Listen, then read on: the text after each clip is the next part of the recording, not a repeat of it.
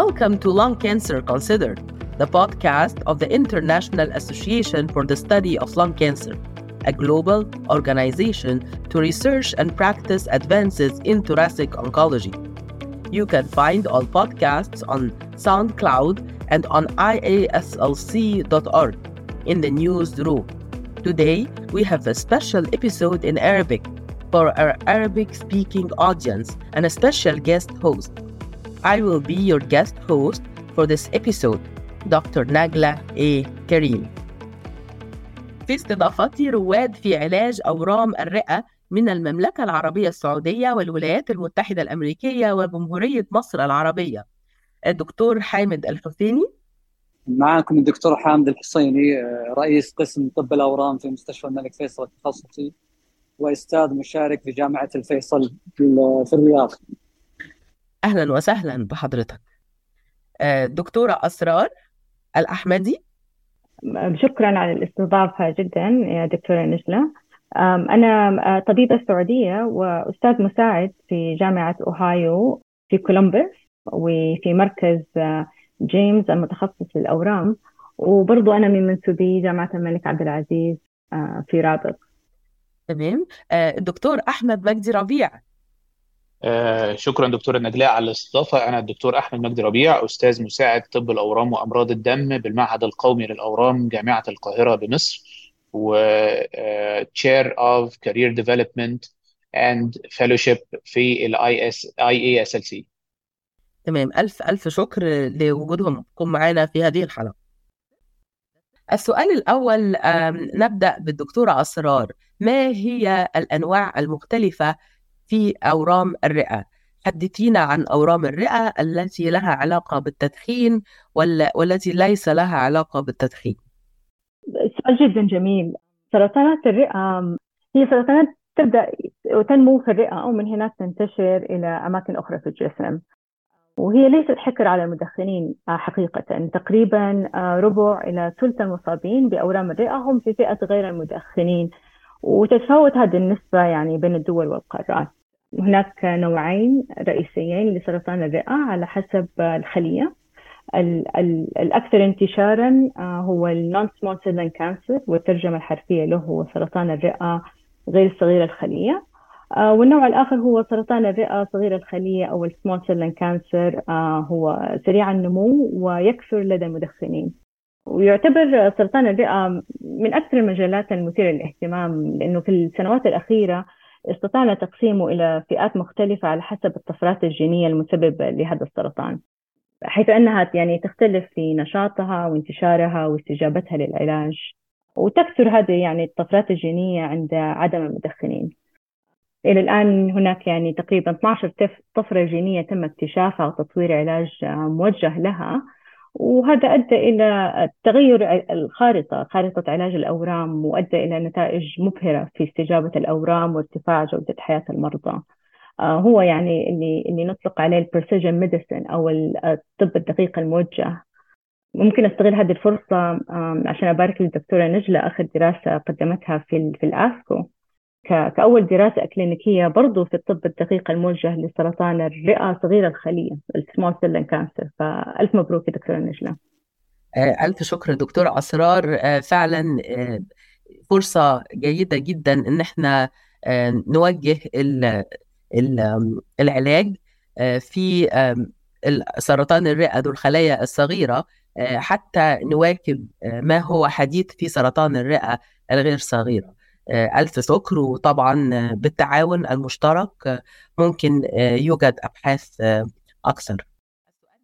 السؤال الثاني للدكتور حامد: ما هو مدى انتشار أورام الرئة عند عدم المدخنين في المملكة العربية السعودية؟ وهل يوجد عوامل أخرى في نظركم تؤدي إلى حدوث أورام بالرئة؟ طبعا نسبة انتشار أورام الرئة عند عدم المدخنين في السعودية يصل إلى 30%.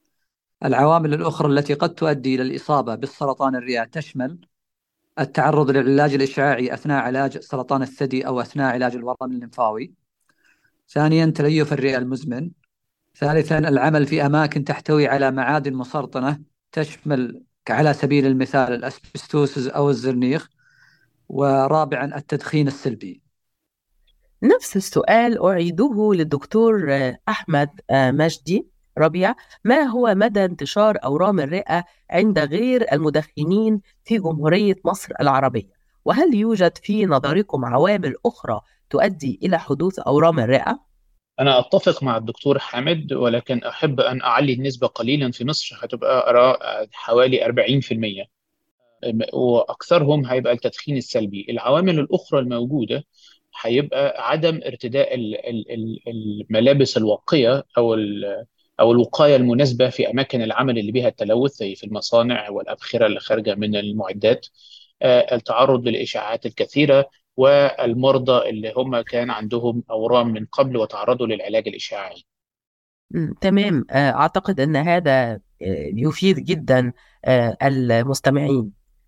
السؤال الثالث للدكتور حامد الحسيني ثم أكرره للدكتور أحمد مجدي ربيع.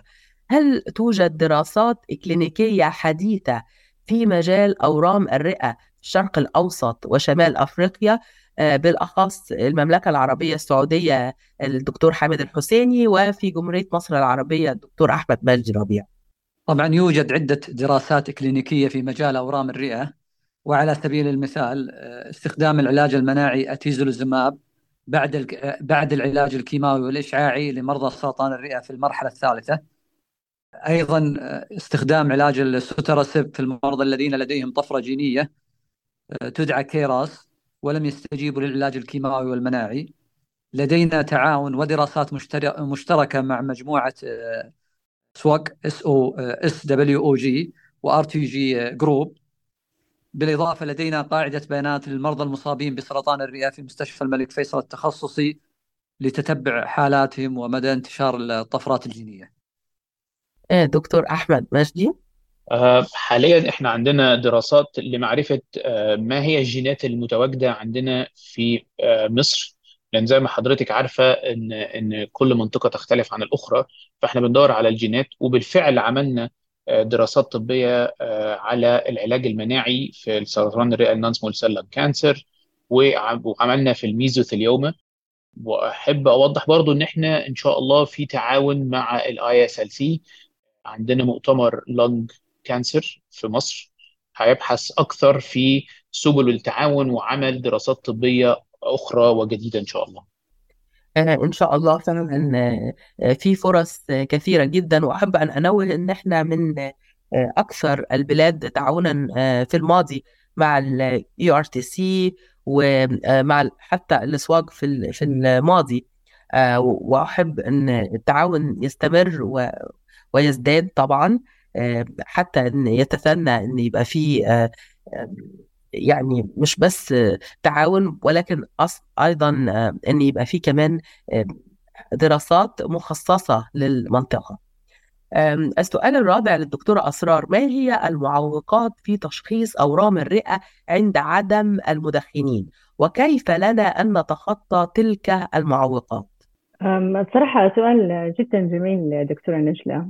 أعتقد يمكن الأغلب هو عدم الاشتباه، عدم الاشتباه بالورم، وهذا يؤدي يعني إلى تأخير التشخيص، وبما ذلك يؤدي إلى تأخر الحصول على الرعاية الطبية اللازمة.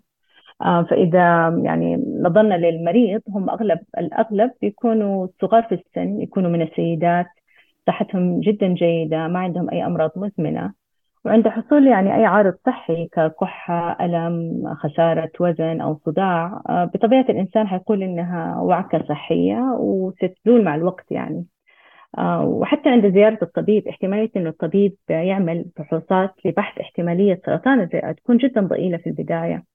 ممكن نتخطى هذه المعوقات بنشر الوعي في المجتمع الطبي، خاصة عند أطباء العائلة وأطباء الطوارئ، إنه في احتمالية الإصابة بسرطان الرئة في فئة غير المدخنين.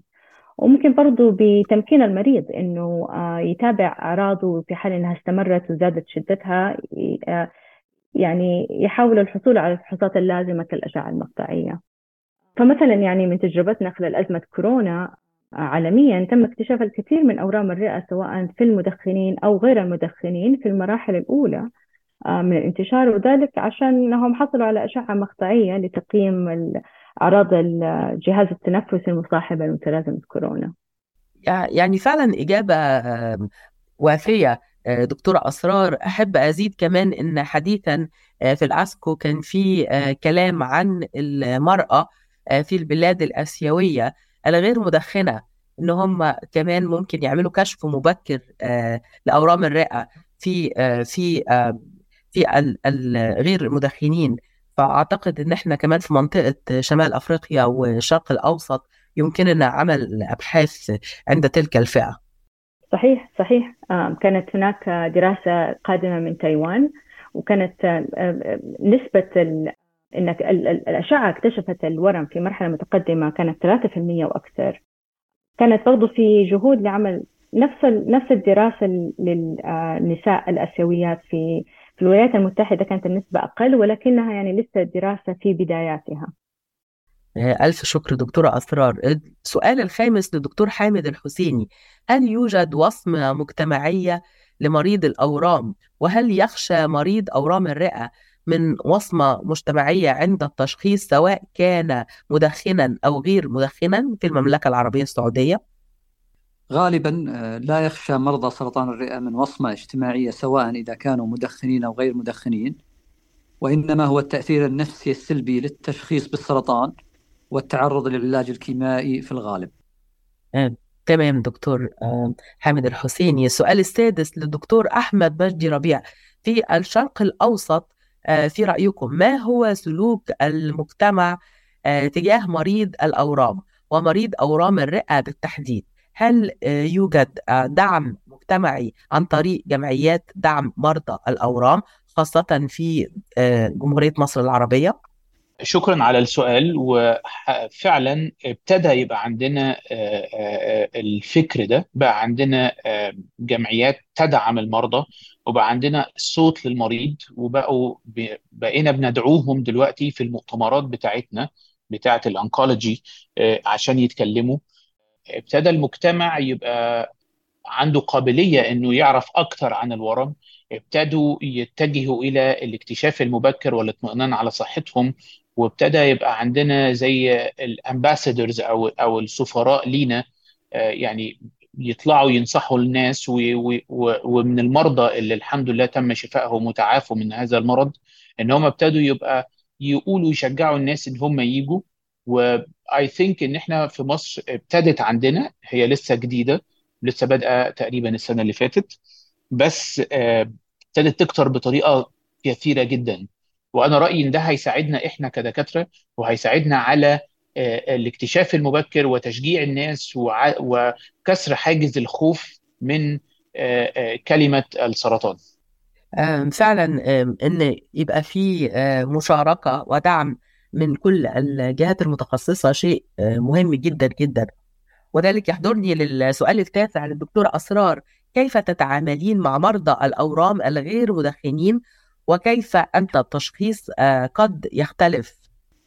هناك الكثير من الدراسات يعني اللي تم نشرها من فريقي، وكثير من الفرق البحثية تؤكد إنه يعني الحصول على العلاج الصحيح من البداية على حسب التركيب الجيني وخصائص الورم دائما يعود بالفائدة على المريض واستجابته للعلاج. فمثلا يعني أنا محظوظة إني يمكنني الحصول على التحليل الجيني المتكامل للورم عند عمل القزعة قبل رؤيتي للمريض يعني في خلال 7 أيام، وذلك كله بسبب التعاون بين مختلف الفرق الطبية سواء جراحين أو أطباء الأمراض الرئة وعلم الأورام، عشان نقدر نحصل العلاج الصحيح من البداية لتسريع الحصول يعني على النتيجة. وفي أي أوقات كثيرة ممكن أستعين بعينات الدم لفحص التركيب الجزيئي لجزيئات الورم خاصة في فئة غير المدخنين لتسريع الحصول على النتيجة عند الحاجة، أو لما ما يكون عندنا عينة كفاية من القزعة. وفي أوقات كثيرة ممكن برضو نحصل عليها عشان ندرس التباين واختلاف الطفرات الجينية اللي للورم لما نتابع المريض خلال مراحل العلاج المختلفة. بسبب هذه الجهود في فئة غير المدخنين دائما ما يعني نجد طفرات جينية، والأغلب يكون لها علاج موجه مصاحب له. للأسف أغلب هذه الحالات يتم تشخيصها في مرحلة متقدمة أو المرحلة الرابعة لما يكون الورم منتشر لعدة أعضاء، بس النتائج العلاج الموجه هي حقيقة جدا مبهرة. في السيطرة على الورم، وبأعراض جانبية جدا قليلة لا تؤثر على جودة حياة المريض، بالعكس تزيد من جودة حياة المريض. الحقيقة يعني كثير من مرضايا، وأنا متأكدة مرضى جميع الدكاترة، يعيشوا حياة طبيعية لسنين طويلة، على عكس المعهود والمتعارف عليه في سرطانات الرئة والعلاجات التقليدية قبل ما كنا ندرس هذه الطفرات. صحيح يا دكتورة نجلة؟ لا تمام جدا، وده يحضرني ان الدكتور حامد الحسيني يستكمل هذا الحوار. فسؤال الدكتور حامد الحسيني: ما هي آخر تطورات التشخيص الجزئي لأورام الرئة للمدخنين وغير المدخنين، ومدى تأثيرها على استجابة المرضى للعلاج، وطرق التشخيص ال RNA DNA، التشخيص الجزئي، الأنسجة، التشخيص عن طريق الدم للطفرات الجينية. أعتقد الدكتور حامد الحسيني تفضلا الخبرة عن طريق المملكة العربية السعودية ممكن يدينا فكرة عن هذا الأبحاث والعلاج. طبعا شكرا على السؤال. ولله الحمد يتم الآن عمل التشخيص الجزئي لجميع مرضى سرطان الرئة، سواء كانوا مدخنين أو غير مدخنين، في مختبر مركزي في المملكة، وهذا يشمل RNA و DNA. وسيتم قريبا بإذن الله عمل التشخيص الجزئي عن طريق الدم، وكذلك التشخيص الجزئي ل 500 جين في الأنسجة في القريب العاجل، خلال شهرين بالكثير بإذن الله. بإذن الله. شيء يعني جميل جدا. يعني يحضرني السؤال العاشر للدكتور أحمد مجدي ربيع: كيف أن نتائج علاج أورام الرئة تختلف بين المرضى الغير مدخنين والمرضى المدخنين؟ هو كما تفضل العلماء قالوا ان الطفره الجينيه موجوده اكتر، او بقينا نشوفها اكتر في الغير مدخنين. واحب اضيف تاكيد لما قالته الدكتوره اسرار، ان احنا بقينا بنشوف المرضى دلوقتي بقوا بيعيشوا in good control او تحكم متميز للمرض وبدون مشاكل، وبيعيشوا حياة شبه طبيعية لفترة اطول بكتير عما ما كنا بنشوفه قبل كده. لدرجة ان الطفرات الجينية بدل ما كنا بنستخدمها في الاورام المتقدمة، بقينا دلوقتي بنستخدمها في الامراض اللي تم الشفاء منها عن طريق الجراحة في الاول، وبقينا نديه زي نوع من انواع لمنع حدوث ارتجاع في المستقبل. واعتقد هذا في مؤتمر الاسكو اللي فات طلع الابديتس بتاع الادورا ترايل، ورتنا ازاي ان المرضى دول بيبقوا بيعيشوا فترة اطول بدون ارتجاع للورم لفترة اطول. وانا رأيي ان ده طفرة في سرطان الرئة. فعلا. ويحضرني أيضا أن في المدخنين يوجد عندهم طفرات جينية كالكيراس أو البيراف، أو أنه ممكن يكون البي دي ال 1 عالي. ولكن هذا تأكيدا لكلام الدكتور أحمد مجدي ربيع وكلام الأساتذة الأفاضل، أن طبعا الإي جي اف ار، الروس، الجينات الأخرى توجد بنسبة أعلى في الغير مدخنين. ولكن دعنا ننتقل للنقطة التالية في السؤال 11 للدكتور حامد الحسيني ثم الدكتور أحمد مجدي ربيع: من المسؤول عن دفع رسوم أدوية الأورام، وكم من الوقت تستغرق لعمل الموافقات على دفع الرسوم؟ دكتور حامد الحسيني ثم الدكتور أحمد مجدي ربيع. الحكومة في المملكة متكفلة بدفع رسوم أدوية الأورام، فإذا كان العلاج متوفر في المملكة يحصل عليه المريض عادة مباشرة. أما إذا كان العلاج غير موجود داخل المملكة فيتم توفيره ما بين 2 إلى 3 أشهر كحد أقصى. الدكتور أحمد مجدي ربيع. احنا عندنا احب اعلن، يعني كويس ان احنا في هذا المكان، ان انا اعلن ان الحمد لله الدولة هتنشئ مبادرة، وان شاء الله هتبدأ في خلال الاسابيع، للاكتشاف المبكر لسرطان الرئة وتوفير الأدوية according للطفرة الجينية الموجودة أو الجيناتيك ميوتيشن البريزنت، زي البي دي ال 1 والالك والراس والاي جي اف ار. ودي حاجة لسه جديدة، والدولة هتدعمها تماما لكل المرضى، وهيتم عمل التحاليل برضو. الدولة ستدعم هذه التحاليل بالتعاون مع شركات الأدوية المختلفة اللي بتدعم هذا التحليل الجيني. يحضرني جزء آخر. دكتور أحمد مجدي ربيع، إذا سمحت تكلمنا أكثر عن المجهودات الكشف المبكر لأورام الرئة للمدخنين وغير المدخنين في جمهورية مصر العربية. طيب، المبادرة الرئاسية بدأت بعمل مجموعة من الأسئلة كويستشنير، ويتم أخذها أو بيتم عملها لكل الناس اوتوماتيكلي. لما كل سؤال بيتم الإجابة عليه بيتم أخذ هذه الإجابات، ولو العيان عنده أو آسف اللي بيجاوب السؤال عنده بنعتبره هاي ريسك، هياخده لطريق اللي هو لازم يروح يعمل الأشعة، ومن هذه الأشعة بيخش على راديولوجيكال MDT، يعني مجموعة من الاستشاريين لمراجعة هذه الإشاعات، ولو لقوا حاجة مقلقة يحولوها ل another MDT which is the thoracic MDT، يروح يبتدوا يجهزوا لعمل العينات وعمل طلب الجينات، وبعدين يمشي في إجراءات العلاج. تمام. السؤال الأخير للدكتورة أسرار، هل يوجد توعية مجتمعية في منطقة الشرق الأوسط وشمال أفريقيا؟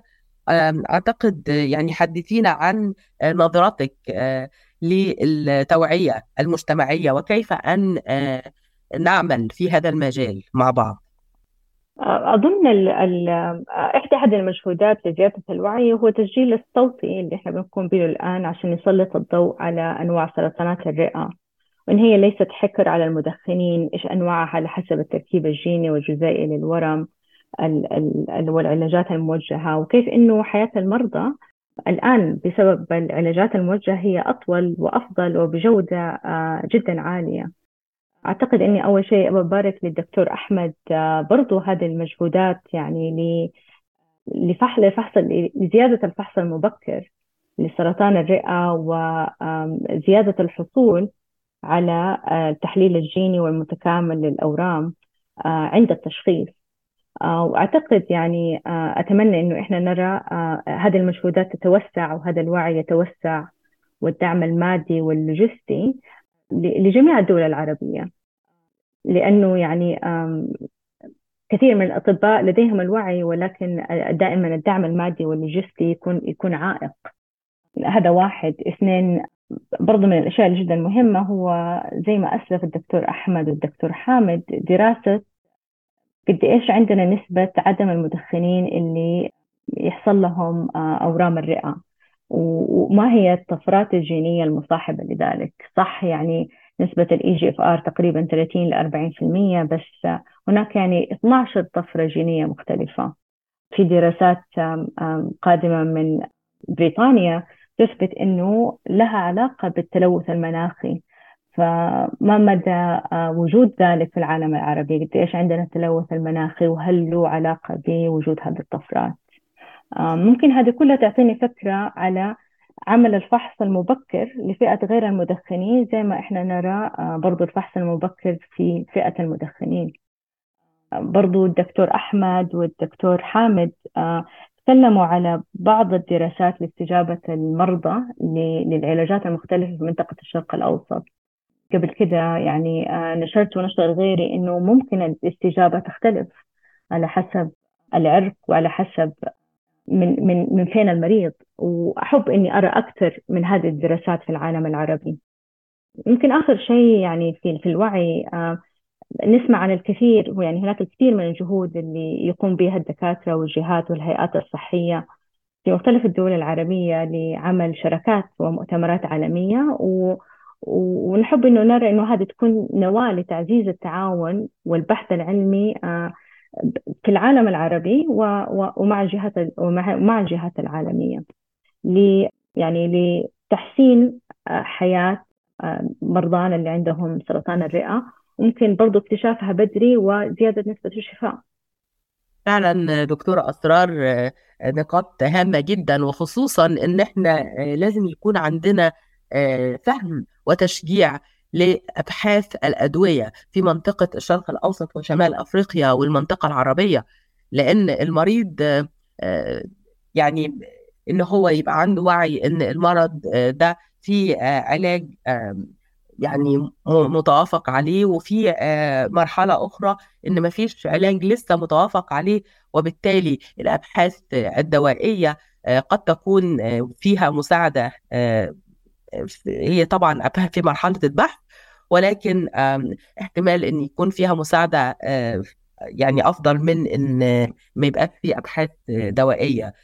في نهاية اللقاء أحب أن أشكر كل ضيوفي، الدكتور حامد الحسيني، شكرا جزيلا على الاستضافة واللقاء المميز. شكرا جزيلا. شكرا الدكتورة أسرار الأحمدي. ألف الشكر، وإن شاء الله تكون بداية لحلقات أخرى باللغة العربية موجهة للعالم العربي. شكرا دكتورة نجلاء على الدعوة الكريمة، وشكرا على دعوتي مع البروفيسورات الأفاضل، ودي يا رب ما تكونش آخر مرة إن احنا نروح ونتكلم باللغة العربية لمجتمعاتنا، وإن شاء الله يبقى فرصة للتعاون ما بين كل الوطن العربي وكل الأطباء. شكرا لكم. شكرا لكل مستمعينا في الحلقة الخاصة من كل ما يهمنا عن أورام الرئة. Thank you for attending our podcast for Lung Cancer Considered, the podcast of the International Association for the Study of Lung Cancer, a global organization to research and practice advances in thoracic oncology. You can find all podcasts on SoundCloud and on islc.org in the newsroom. This has been a special episode in Arabic for our Arabic-speaking audience and a special guest host. And thank you very much.